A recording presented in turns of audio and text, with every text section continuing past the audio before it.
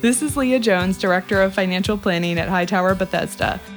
Thanks for joining me today as I explore topics that I hope arm you with the ability to make smart financial decisions.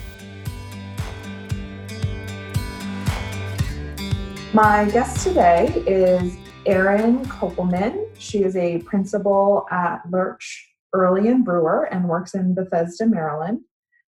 Little background on Erin: she's a divorce attorney and deals with issues such as divorce, custody, child support, property settlement, alimony, post and prenup agreements, and post-judgments issues in the Maryland and DC area.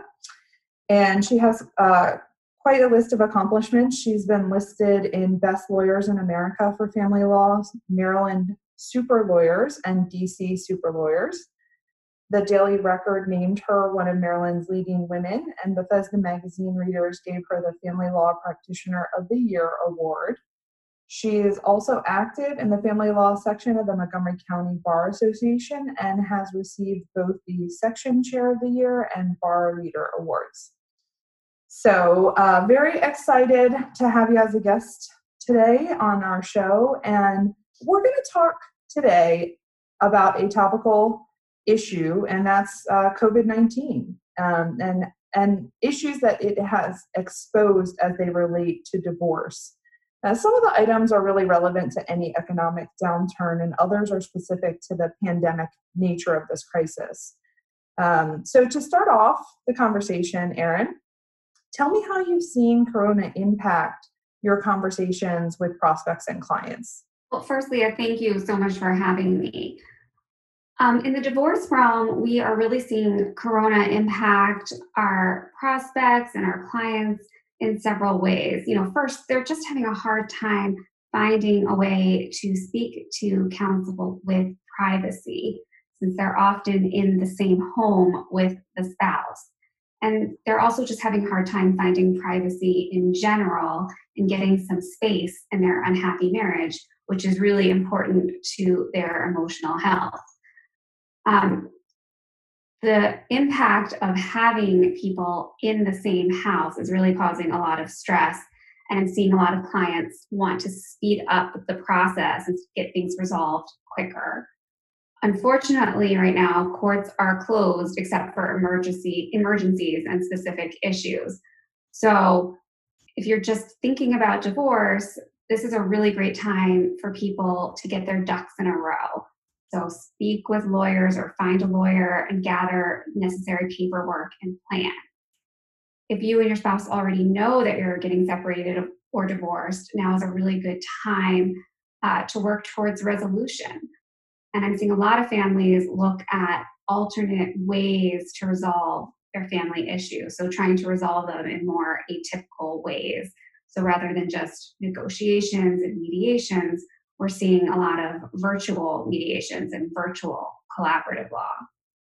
Now, do you think that that's a trend that will continue even after that? Or do you think that people are just doing that more because, that's their only option? I think that we can see both. I think that there's something to be said for being in the same room and everyone really focusing on something. But I think that there are a lot of benefits to being able to do it virtually and being flexible. It certainly does allow everyone to speed up the process, especially where, somebody typically travels a lot. When we were doing things in person, it was much harder to schedule. And now we can get things done from anywhere, and people are much more open to that idea. Yeah, I think that's a really great takeaway, is that because this has forced that openness on all levels, whether it's communicating with your kids' classrooms or doctor's appointments or anything, then it becomes a natural extension to this versus kind of, oh, well, you're not, taking this seriously, or that's not how I want to deal with it. I think it's kind of forcing people to embrace it, which is, that's probably a good thing. I agree. And I also think we're going to see that in our court systems. Before, we really had very limited technology in our courtrooms in terms of doing things virtually. And this has really forced the courts to jump into the technology wave and have virtual hearings. And I think that those things are likely going to stick around. Yeah, I agree. So let's jump into some of the meat of what you're seeing here. So there are several implications of this crisis for divorcing clients, and the biggest topic of concern, generally speaking, always is money, but specifically, always a big issue with people going through or thinking about divorce. And so, what have you been seeing in that area? Financially, the three big issues I'm seeing in light of coronavirus are one, alimony concerns, two, child support concerns, and three, issues regarding valuations of property. Okay, and can you discuss these issues in two different contexts? So going through the process of divorce versus if you're already divorced, because obviously, there are big implications depending on which category you fall in. Yes, if you're contemplating divorce right now during the pandemic, I would urge you to consider timing. With courts closed, you may want to hit the pause button on steering towards litigation and instead look for alternate paths of resolution and use this time to plan and gather information. Another issue related to timing is the economy. With the economy in flux, it may be difficult to get your arms around what's going on in your lives in terms of the assets and income. If you get any valuations or appraisals, they may need to be redone in light of the economic downturn. Also, people's incomes are likely going to be changing a lot, unfortunately. You may be able to maximize the financial resources by thinking outside the box and negotiating with your spouse, or you may want to end up waiting to proceed until the economy rebounds. Now is really a good time to think about your future plans. Strategize with your lawyer and do your homework. So, gather the information and do the work needed to get your divorce underway. Related to timing, you also want to make sure that you're talking to your lawyer about your goals and priorities. With, for example, the real estate market changing, you may have previously wanted to keep your house, but now perhaps it's better for you to sell it, or vice versa. I also want to mention that if you don't want to wait to get divorced, just because the courts are closed, there are a lot of ways to get the process started outside of the court system, such as negotiation, mediation, collaborative law, and arbitration. So those are other really good things to consider. Now, if you've already made the decision that you are separating and divorcing and you're in the process, some things to consider are if you've had valuations done of businesses or real property, and I know and understand that a lot of people have spent a lot of money getting those done, you need to understand that those valuations may no longer be good. With the economic downturn, they may need to be redone. And I understand a lot of money was spent on those, but I'm already seeing that with the court closures and cases being in trials being postponed, a lot of appraisals and valuations are likely going to need to be redone. Interesting. Yeah, and I think you mentioned, you might want to wait until the market rebounds, and I think it's hard, right? Because how do you know when it's going to happen? And some industries are affected way more than other industries. For example, obviously a big one is tourism and restaurants. And so, it kind of comes down to what that person's intensity is about, separating. So I think that's definitely forces a really hard conversation. How badly do you want to get out of the marriage? And I think some people, like in general, since the economy has been good for such a long time, I think it's been more encouraging for people to get out because it's kind of like, okay, well, properties and values and incomes and 401k accounts and all those things have been rising, makes it a little bit easier, I think, for people to do it versus when, to your point, there's all this uncertainty, valuations are significantly lower. Is it going to financially be significant to wait, or could it be even more damaging to wait? So that's certainly a hard question to kind of balance right now. What about for people that are already paying? Because that's a big deal as well, right? So they negotiated something maybe even last year or 2 years ago, they agreed to it. And maybe now that person that's paying the alimony doesn't have that lucrative job anymore. Can you speak a little bit to the implications you're seeing on that side? Yes, I'm definitely seeing Corona impact those already divorced who pay or receive alimony or child support. Many people are suffering a loss or reduction in income that impacts their ability to pay alimony or child support and their need for alimony and child support.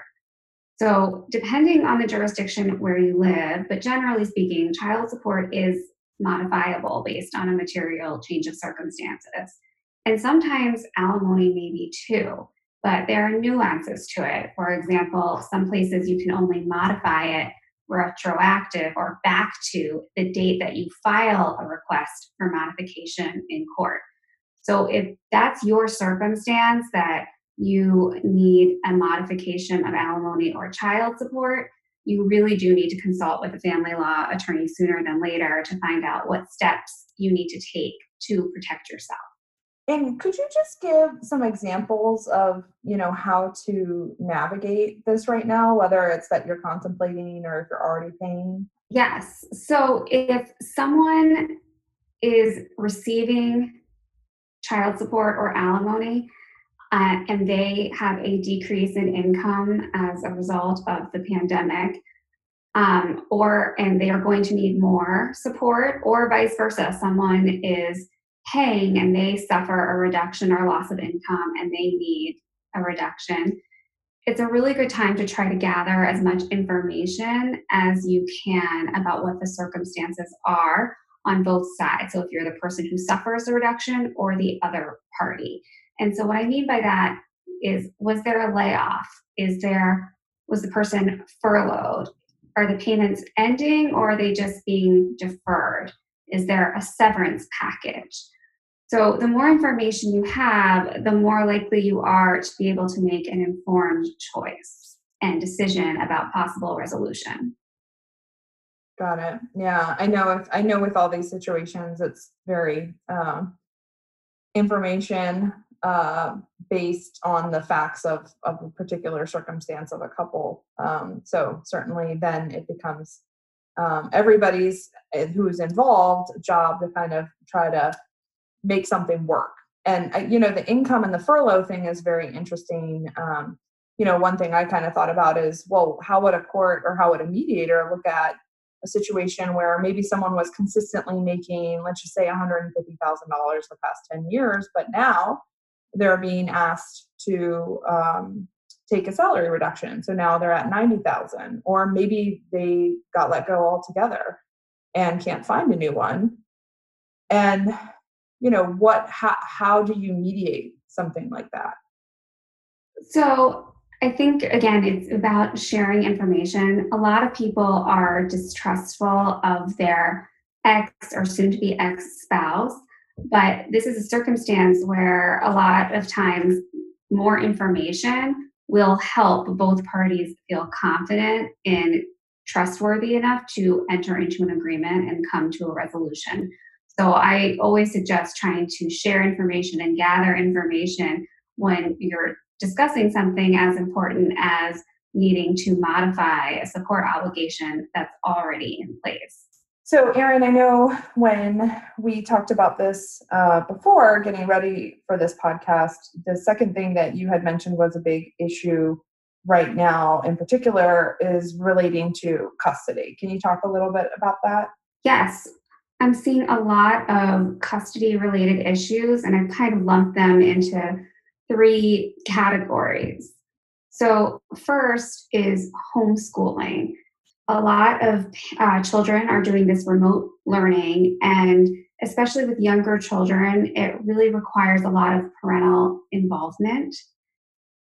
So, parents are needing to work together, and especially where there's a divorce situation or a separation situation, the parent that has more flexibility is oftentimes taking on that role and responsibility of involving themselves in the child's homeschooling. It causes a lot of stress on that parent. It takes a tremendous amount of time. But oftentimes the other parent who is working wants to be involved. They don't want to give up that time or be seen as a lesser involved parent or spend less time with the children. And so that's creating a conflict. A second issue I'm seeing related to custody are for those on the front lines dealing with coronavirus, such as our healthcare workers. There was a big article that everyone I've talked to has read in Florida where an ER doctor is divorced and there's a child involved. And her ex husband took her to court to modify custody to take away her custodial responsibilities in light of her constant exposure to the coronavirus. There are a lot of really, good arguments and important arguments that can be made on both sides that people are feeling right now. And the third custody issue that I'm seeing is related to social distancing. So with social distancing, I'm seeing a lot of different values. So what I mean by that is one thing I'm seeing a lot is a lack of sharing of information related to social distancing. So with exes, as no surprise, there's oftentimes a bit of distrust. And there's oftentimes one parent that's not being forthcoming with information. So information about what's happening social distancing wise in their home. And people have really different comfort levels about what is appropriate and comfortable for them in terms of social distancing. And a lot of couples who are divorced live with others, a new spouse or new partner, and maybe that person even has their children going back and forth between their home and another parent. And this can create a lot of concern when people are not on the same page about social distancing and shared children. And so when they're not willing to discuss it, I'm seeing a lot of tension there. A second issue I'm seeing related to sharing a child is where parents just simply, not just that they're not sharing information, but they're sharing information and are clearly not on the same page about social distancing. So one parent is social distancing and the other parent is not. And I'm seeing parents feeling like they have to choose between exchanging their children so they can see them and not seeing their children so they, or maybe those they live with, are not at risk for being exposed to coronavirus. I'm seeing this particularly where there's one parent who is really isolating because they have a health issue or someone else in that household does. So that kind of begs the question: would you rather, not know that your ex-partner is properly social distancing, or would you rather that they're not? And either way is kind of a tough situation, but it's certainly an interesting thing to think about because this was never an issue before. So it's not even something you could have preemptively talked about. I mean, people spend a lot of time talking about, okay, well, if you get remarried, then you don't get alimony they kind of will discuss how introduction to another significant other, they talk about things like that, but certainly not, what to do in a pandemic. Right. And I see even, I think, harder is sort of a third custody social distancing issue I'm seeing, which is when one parent is not on the same page about social distancing with sort of older children, teenagers, and I'm seeing teenagers calling the shots. So a teenager is saying, I want to social distance with my, or I don't want to social distance. I want to see my friends. So they're choosing to go and stay at the parent's house who is letting them do that. But I'm also seeing the reverse where a child sees a parent not social distancing and the child saying, listen, I feel like I don't want to expose the other parent. So I'm not going to see you if you're not going to abide by social distancing. That's very interesting. You could certainly see, both sides either a teenager saying, oh, this isn't going to affect me. And, why do I have to be so worried about it? And I'd rather hang out with my friends. I've got nothing better to do. But then it's nice to hear on the reverse side of that, some are saying the opposite, which is, I want to make sure that I'm safe and I don't make you, mom or dad, sick. So very, very interesting. Have you received any guidance from the courts on their expectations related to custody and corona? Yeah, so courts have said that they are expecting parents to follow their agreements and court orders related to custody, or at least those in Maryland and DC have been giving that guidance. In like one of these three situations you described, one of the parents says, I'm really uncomfortable. I have a health issue and I know that you're not following proper social distancing protocol. I know you're letting, the kids socialize, etc. I mean, what can they do then? Because if they have this court agreement and the courts are expecting them to follow it, is there anything that they can do? So every situation is different, and courts are still open to hear emergencies. So, the first question is, will what's happening constitute an emergency?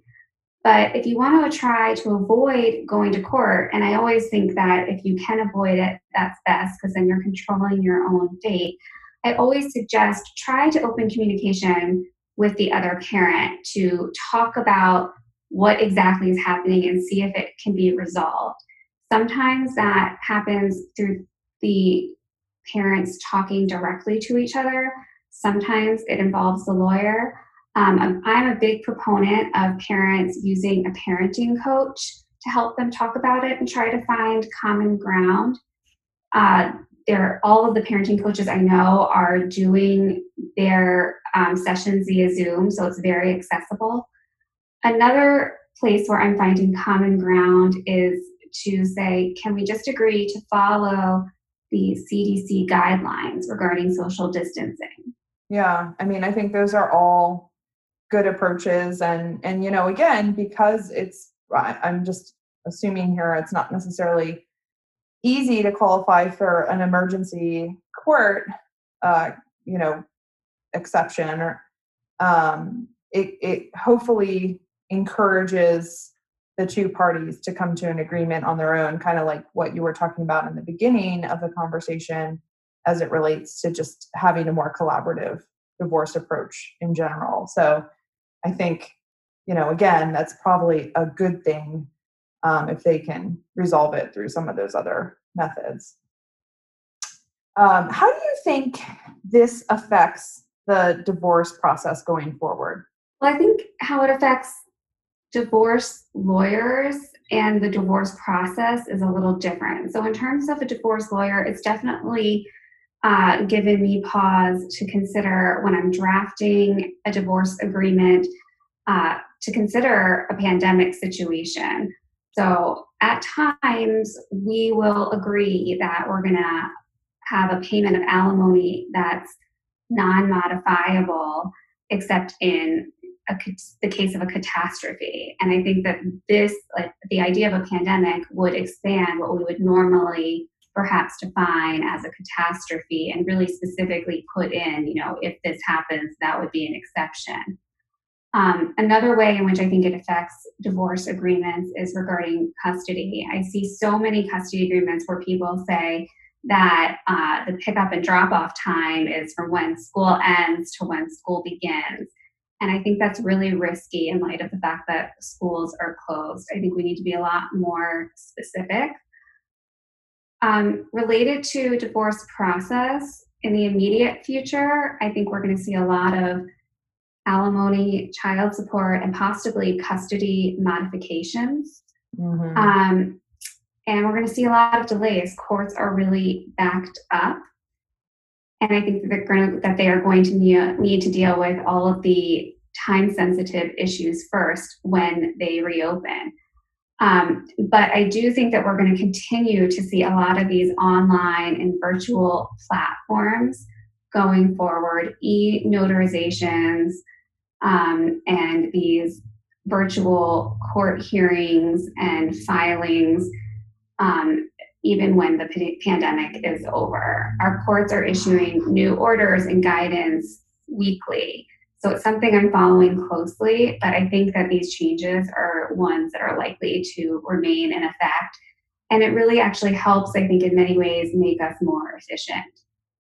Yeah, right. So kind of the good, it seems like there certainly have been a lot of good things that have come from this in terms of the context of our conversation, and some things that we need to give some more thought to, and some things that we can be more, mindful of going forward. And I think you raise a great point about the courts. This is going to take a long time to get all sorted out from the courts, even if they're being more efficient with using virtual meetings and technology and stuff. I can't even fathom what the backlog is going to be. That's something to contemplate as well in terms of when you want to actually see this happen and be done with it. So in conclusion, coronavirus will certainly change things in many different areas of our life. And I'm sure that we can all agree that issues exposed through this crisis will certainly shape how we think, discuss, and design divorce agreements going forward. So thank you very much, Erin, for your thoughts on this important and timely topic. And hopefully life as we know it will return to a little bit more normal in the near future. Thank you so much for having me. Hightower Bethesda is a group of investment professionals registered with Hightower Securities, LLC, member FINRA and SIPC, and with Hightower Advisors, LLC, a registered investment advisor with the SEC. Securities are offered through Hightower Securities, LLC. Advisory services are offered through Hightower Advisors, LLC. This is not an offer to buy or sell securities. No investment process is free of risk, and there is no guarantee that the investment process or the investment opportunities referenced herein will be profitable. Past performance is not indicative of current or future performance and is not a guarantee. The investment opportunities referenced herein may not be suitable for all investors. All data and information referenced herein are from sources believed to be reliable. Any opinions, news, research, analysis, prices, or other information contained in this research is provided as general market commentary. It does not constitute investment advice. Hightower Bethesda and Hightower shall not in any way be liable for claims and make no expressed or implied representations or warranties as to the accuracy or completeness of the data and other information, or for statements or errors contained in or omissions from the obtained data and information referenced herein. The data and information are provided as of the date referenced. Such data and information are subject to change without notice. This document was created for informational purposes only. The opinions expressed are solely those of Hightower Bethesda and do not represent those of Hightower Advisors, LLC, or any of its affiliates.